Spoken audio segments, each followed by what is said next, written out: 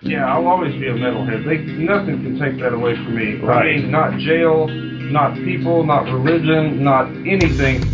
I'll always be a metalhead, metalhead, metalhead, metalhead, metalhead, metalhead, all right.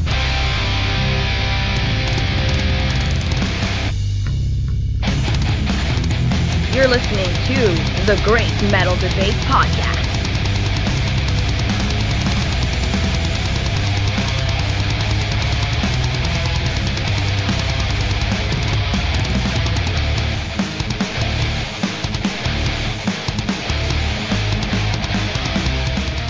Welcome, metalheads, to the Great Metal Debate Podcast. I'm Xander, and today we'll be reviewing the brand new album from the blackened heavy metal band called Nite. That is Nite, spelled N-I-T-E. This is their sophomore release, titled Voices of the Kronian Moon, which was released on March 25th. Nite hails from right here in the United States, located around the San Francisco Bay Area. Imagine if black metal was catchy both musically and lyrically. I'm talking about some good old black and roll. Despite not being anything of the sort, this band is by far the grooviest non-groove metal band out there. This band has a somewhat happy feel to it. When I listen to Nite, I feel like I'm driving a convertible down Sunset Boulevard in California back in the 80s. The 80s was before my time, but I sure can't imagine what it would be like if Dead from Mayhem tried singing old Dio songs. Special shout out to a YouTuber named Classy Lonnie Metal for introducing me to this band 2 years ago with their debut album, Darkness, Silence, Mirror, Flame. Allow me to get down on my knees and worship this band, followed by endless praise. Nite is truly a breath of fresh air. It's the perfect blend of two completely different musical styles that, when put together, make a glorious sound. Imagine if Iron Maiden and Satyricon had a baby. Archeron is the first of many stellar tracks on this album. Kronian Moon has an opening guitar riff played by Scott Hoffman that will get stuck in your head. After listening to this one a couple of times, you'll learn the lyrics very quickly.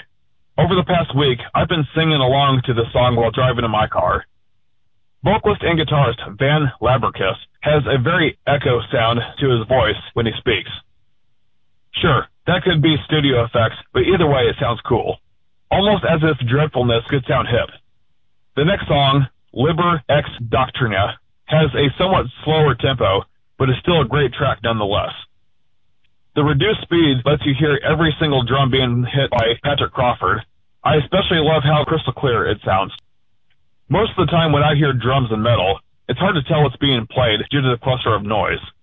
Patrick has a musical gift when it comes to the percussion instruments. Patrick continues to impress on the next song, Heliopolis, as you hear the steady kick drum in the beginning. Edge of the Night has a continuing musical rhythm throughout the entire track that never seems to get old. Everyone in this band seems to be doing their part, including bassist Evanish Mitter, who is a newcomer replacing Brian Coons. The song has an impressive guitar solo, and right after, we have the song Thorns, that starts with a simple but catchy bass line. It starts off as a normal-paced song, but slows down again towards the middle while picking back up again. It's not really formulaic, but it's a good strategy to keep the listener guessing what tempo the band will switch to next. This new album slaps in that way because it's full of surprises.